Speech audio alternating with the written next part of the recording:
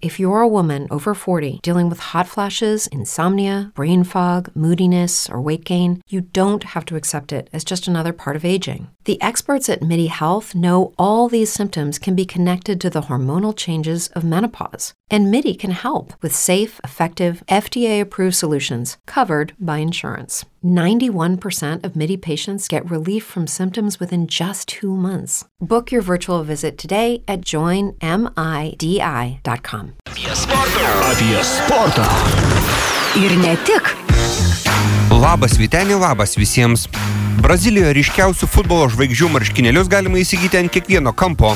Numeriai patys įvairiausi. Ronaldo vilkėjo 9, Pelé ir Neymaras 10, Romario 11. Visgi vienas skaičius braziliškame futbole yra tabu. Koks jis? 24. Iš pirmo žvilgsnio nieko neišsiskiriančiame dviženklyje skaitmenyje persipina homofobijos ir istorijos kontekstai. 15min.lt prašo, kad skaičiaus 24 istorijai daugiau nei 100 metų. 1892-aisiais pirmojo Brazilijos zoologijos sodo įkūrėjas, norėdamas pagerinti finansinę įstaigos padėtį, sugalvojo loteriją pavadintą žaidimas su gyvūnais. Kiekvienas zoosodo lankytojas gaudavo po gyvūno figūrėlę. Kiekvienos dienos pabaigoje atsitiktinė tvarka būdavo ištraukiamas vienas iš 25 gyvūnų. Kiekvienas žmogus turėjęs konkrečią figūrėlę laimėdavo piniginį prizą. 24 žaidimo figūrėlė yra elnias arba vedo. Žodis portugalų kalboje vartojamas kaip homofobiškas įžeidimas. Būtent dėl šios priežasties Brazilijos futbolininkai vengia 24 numerių pažymėtų marškinėlių. Kai kurie Brazilijos vyrai 24 numerio vengia net rinkdamiesi vietą kine ar nuomodamiesi butą. Sulaukę 24 metų dažnas sako, kad jiems yra 23+1. Stipriausiame Brazilijos futbolo divizione šiuo metu tik 4 iš 20 komandų, kurios turi 24 numerį. Šiuo metu ryškiausias Brazilijos futbolo vardas vilkinti šiuo numeriu pažymėtus marškinėlius Viktoras Kantijo.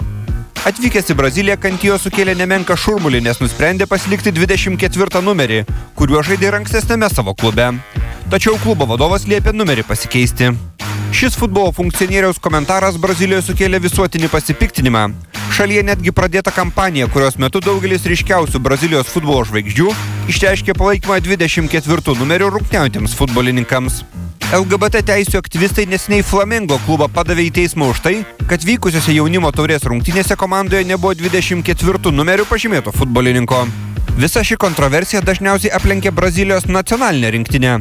Daugumoje svarbiausių tarptautinių turnyrų leidžiama registruoti tik 23 futbolininkus, kurių numeriai turi aiškę seką nuo 1 iki 23. Visgi praėjusiais metais, kai dėl COVID sukelto chaoso, Copa America organizatoriai dalyviams leido sudaryti 28 žaidėjų sąrašus, Brazilija buvo vienintelė šalis, kuri registravo vienu futbolininku mažiau. Ir žinoma, 24 numeriu pažymėtų marškinėlių nevilkėjo niekas. Visiškai priešinga situacija yra Brazilijos moterų futbole. Čia 24 numeris yra vienas populiariausių.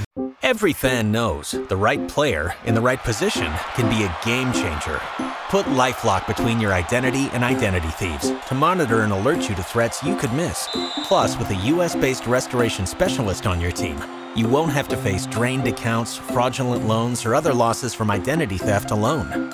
All backed by the LifeLock $1 Million Protection Package.